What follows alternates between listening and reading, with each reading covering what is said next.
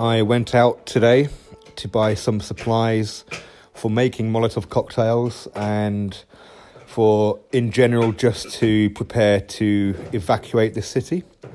And then on the way back home, I was interrupted by an air raid siren, and I don't know where the nearest bunkers are, so I very quickly ran across the road and followed a few people, but it didn't seem like they were walking to a shelter, and I was forced to take shelter outside underneath a balcony.